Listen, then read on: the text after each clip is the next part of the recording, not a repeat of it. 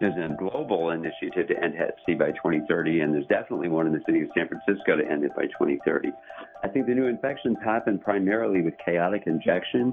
We have a lot of safe injection counseling and classes and one-on-ones and stuff like that. This is upstream prevention. If we're curing the people that are on the street and being forced to inject chaotically and in a terrified manner, if we can do that, then we can also prevent the new infections as well. You know, the thing about harm reduction is that it's really not, these are not crazy, wild ideas. It's just common sense. You do what works. You know, 20, 25 years ago, then needle exchanges and not just doing one-for-one exchange, but giving people what they need to keep them safe seemed like a wild idea. And now it's best practices. And I think the things I'm talking about now are going to be best practices in the future. Bright Spark is a podcast about harm reduction. In this podcast, we feature people doing the bold, innovative, and necessary work that is saving lives and fighting against the stigmatization of drug users and drug use. This is episode 4, Treat First. In this episode, we feature Polly Gray, who has worked within harm reduction in the San Francisco Bay Area for the last 20 years. He is the Hep C Program Manager for Syringe Access Services for the San Francisco AIDS Foundation and has worked extensively in harm reduction with needle exchange and HIV and hepatitis C services. I had the pleasure of seeing Polly's presentation about the work he is doing running a low-barrier hepatitis C clinic at the 2018 Harm Reduction Conference. And we are very happy that Polly was willing to share his work here. My name is Polly Gray, and currently I'm the Hep C Programs Manager for Syringe Access Services in San Francisco and San Francisco AIDS Foundation, and I still run needle exchange sites as well. My history of harm reduction comes from being on both sides of the drug war. I've been on this side of the drug war for 20 years, and I came to volunteer here when I first started that new kind of life. And I started with AIDS work, and then after 3 years, I switched to doing AIDS and needle exchange work simultaneously. So I started as a volunteer in 97. I started working in the field officially in 98. And then in 2001, I started doing both AIDS work and needle exchange work. In 2004, I started working for the DOPE Project, which is an overdose prevention education project, which is the big anti-overdose Narcan group. I carried all those jobs for some years, and then primarily I've been doing Hep C and overdose work for the last 10 years or so. I saw you speak in New Orleans about the low barrier or no barrier Hep C clinic that you were helping organize and run. Before we ask you specifically about that project, I just wanted you to go over what are the treatments for Hep C currently? It's a primary care-based model. You get these very expensive meds from your primary care provider, and you have to prove that, you know, you're going to be clean and sober for 3 to 6 months so they think you'll take the meds and not get reinfected.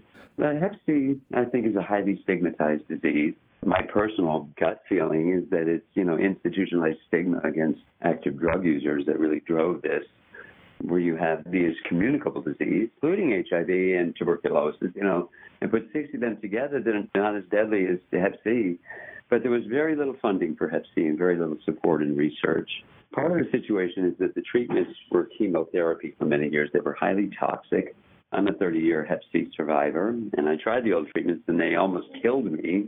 And they only worked 44% of the time. They didn't work for me. So early Hep C work with drug users are really trying to get people into clinical trials. And the old method of looking at it was the treatment is worse than the disease because it takes your liver out very slowly. About 3 years back now, they came out with new meds that worked really well, and it changed everything.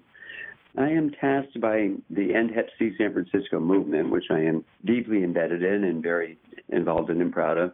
We got some funding here to come up with a Hep C program. I was doing Hep C work, but like by myself. And so I built a program that is drug user up. What I've been able to build here is a treatment where we do treatment right at the needle exchange. We have 2 wonderful nurse practitioners, Pierre Cedric Crouch and Janessa Broussard, which is the Treat First model. And I know from personal experience and relentless anecdotal experience from users, the crushing fatigue and depression that comes with Hep C while your body's poisoning itself. But what people don't talk about is that the brain fog that accompanies it is worse than either of them. You can't function. So I got all these folks who people say, well, they're too high barrier, they're not worth treating, they're just going to get reinfected, et cetera, et cetera, et cetera. We have only had 2 reinfections in all the years I've been doing this, which is much less than anywhere else. And I deal with the people that are at the highest risk. And they said, we're not going to treat these folks, they're just going to get reinfected. And the truth is, by treating at needle exchange, we have a start-off point where people are coming to get clean needles, so they do care about themselves. They can get treated right at the needle exchange where they come anyway, and they don't have to jump through any hoops or go make a bunch of appointments that it's too difficult for them to make. Life is really challenging. Most of my clients are homeless. Just surviving on the street and being able to not be sick from withdrawal and just all the challenges that people face in mental health and trauma and shame. It's so much that people don't make this series of appointments or staying out of sober for 3 to 6 months. It's all just sounded crazy to me. And after a month on these new meds, which work remarkably well, and occasionally there's some little side effects, but nothing like the old ones, and usually there's none. I know that people feel so much better in a month on these meds that then their heads are clear and they've accomplished this wonderful thing. So what we do is we treat them, take care of them. We have a PAC support group and a lot of clients taking care of each other, that if we do that and establish this positive thing with them, then we get them primary care appointments, and then they start doing all these other things. So if I had Hep C and lived in San Francisco and I went to your program, what's the treatment like? How does it work? You come in and see me or one of my navigators during our Hep C hours. You get tested. We do a blood draw immediately for the antibody test. And once you have Hep C or once you're exposed to it, you'll always have the antibodies. We do the blood draw to do the antibody test. If you're test positive for the antibodies, we send the blood work in immediately. And I give you a $10 gift card to come back in a week. When you come back, if you're one of the lucky 20% where you've cleared, we give you the gift card, and we do safety counseling session we include safe injection and all kinds of things in this. We make sure that you're well educated about how to not get infected. If you're one of the 80% that needs treatment, we enroll you right there. We do the next draw, which is to send in to get the genotype and the viral load, and we send for your meds immediately. No harm, no foul. People on taking medicine within 7 to 10 days after that. Once they're enrolled in the program, they can be part of the program, which is this support group that has a lot of clients who are the cured folks come back because we have a really strong family unit among the Hep C folks here. And we're open 54 hours a week at that needle exchange. We provide a lot of wraparound services as well. One thing that we have is tremendous buy-in, as I said. So people that get cured, when they get cured, because it's an end of shame and isolation. And so we have the people that are cured come back and help the people who are just starting or are in the process. And it's this whole supportive thing. And it's the best reinfection prevention because people constantly teaching others how to use safely reinforces it for them. Hep C treatment has a pretty strict schedule. What have you been doing to try and help people stay on track on this schedule? What kind of services do you offer, or what are some ways you've encountered that challenge? Well, one of the things that we do is that we have a locker system where homeless folks can keep their meds there every day. The new Hep C meds, the one we use usually is Mavorent, which is a 2-month course of meds, and then you check it in 3 months after that to make sure it's gone. But it's almost invariably gone in a month. So what we do is we let people keep their meds there in a locker. They have the combo. They take their meds in and out of the locker. You need to eat a little something with it. So we have food available for them 54 hours. We have really good, healthy food at the group. We have a breakfast club in the morning if they want to eat a full breakfast with their meds. And so they can come whenever they want and take their pill. And so it's very doable for them. And then you said you've had 2 reinfections in the history. How many people have you treated? Do you number on that? Between 80 and 100. And this is 80 to 100 folks that, well, in the whole time, probably closer to 100. But directly, it's because I treat people all over the city. They join our group, and we get them treatment wherever they want to treat. Lately, everybody just wants to do it with us. The word is out. I've had 2.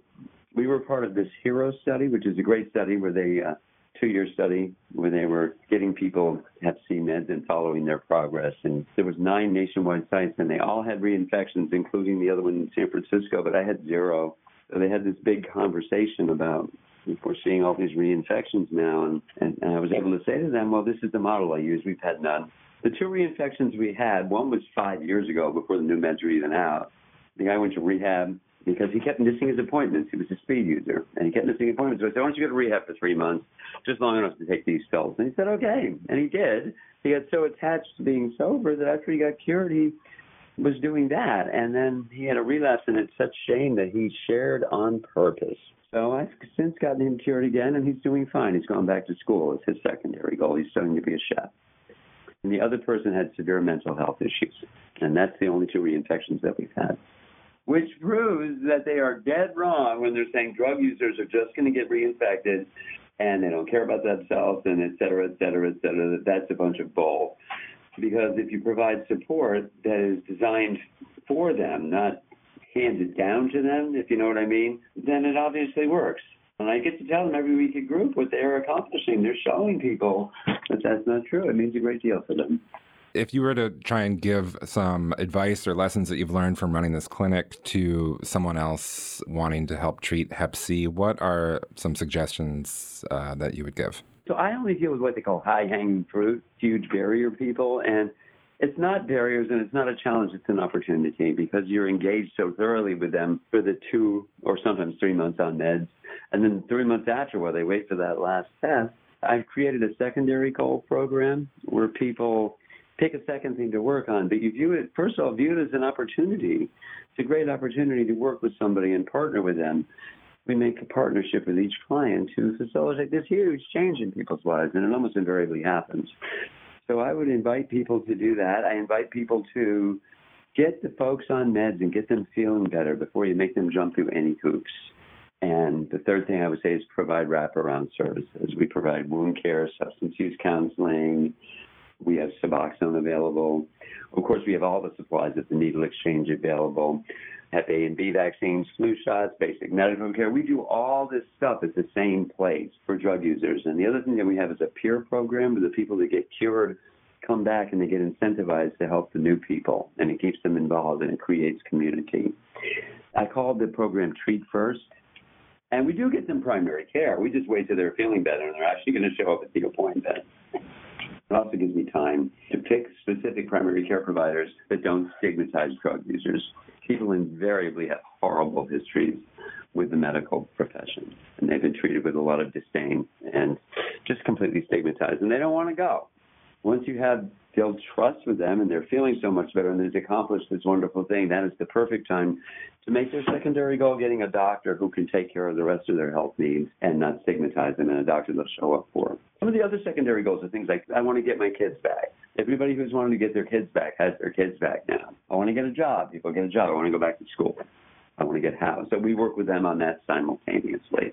Since you've been doing this for so long and you've been doing it in San Francisco, can you talk about the changes in the city just becoming more polarized? There is a lot of gentrification and people who are homeless or marginally housed and drug users on the street keep getting displaced. Some people don't do well. Many people don't do well in the shelter system. There's just a lot of barriers there. So it just makes what we do more important. But we're open 54 hours at the Harm Reduction Center. So it gives people a home base to get, first of all, treated with respect, which anybody who does harm reduction knows is paramount. I think it's really important to provide the services. You know, this is what it is. People talk about harm reduction, and they always say, we meet them where they're at. I say it's not a philosophy. Physically, we have to meet them where they're at.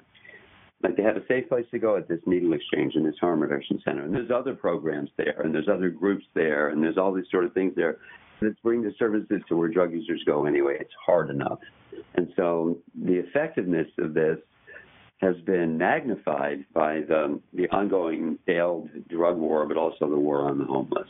And, you know, in a lot of cities, they have really specific neighborhoods. Like in Vancouver, where I went to visit the Safe Injection site there in 2007, I think. And it's DTES, which is downtown East Side. And so a lot of the drug use is really focused in that neighborhood. In San Francisco, it's spread out, and it keeps moving because they keep getting chased away by people. So to have a place where people are safe and they come to, that makes it even more important.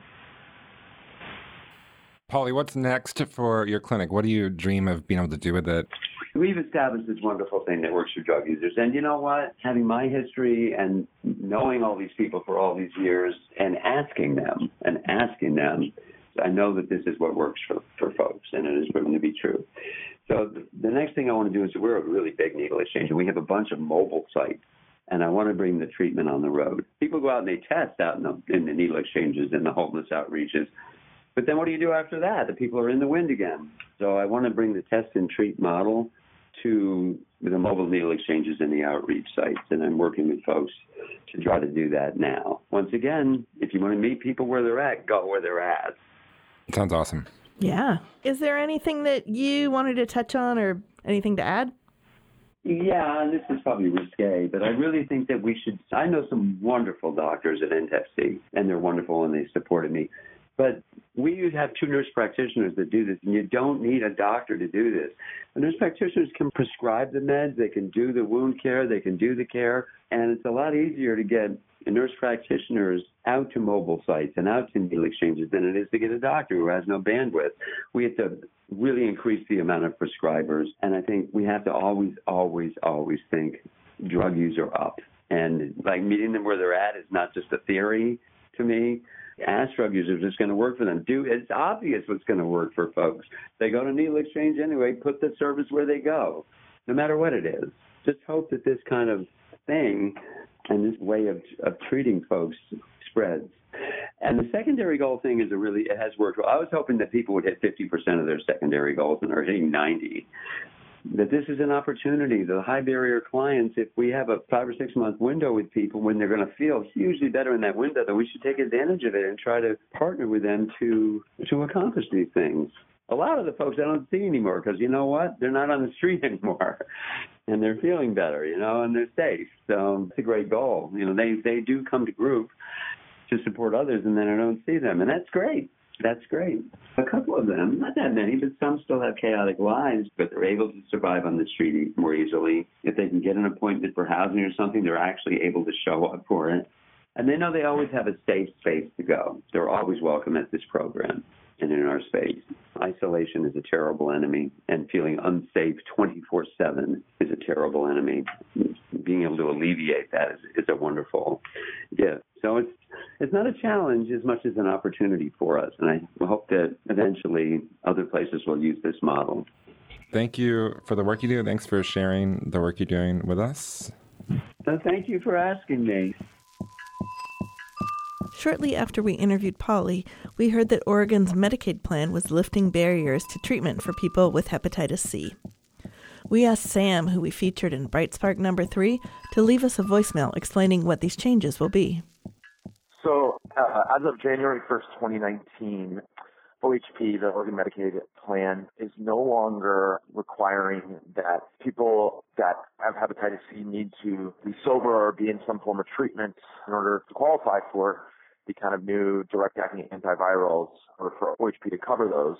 And starting March 1st, 2019, the requirement around fibrosis level or, liver scarring are going to be removed. So effectively, starting March 1st, 2019, anyone with OHP that has hepatitis C should be eligible for these new treatments. And there are no special requirements or certifications for providers to treat hepatitis C using these new acting antivirals. However, many providers may be uncomfortable or unfamiliar with them. So hopefully we can get primary care providers to be able to prescribe these medications and get people cured. This episode is produced by myself, Alec Dunn. I am a harm reductionist and a nurse, and by Aaron Yankee, who is a documentarian and a radio producer. We'd like to thank KBOO Community Radio in Portland, Oregon for technical assistance. The intro music is from the song Phase 1 by Xylo Zico and is licensed for use by a Creative Commons non-commercial license and made available from the Free Music Archive. Outro music is the song Quasi-Stable State by Monopole and is also licensed for use by a Creative Commons non-commercial license made available from the Free Music Archive. If you have feedback, comments, suggestions, concerns, feel free to get in touch with us at brightsparkharmreduction@gmail.com. Thanks for listening.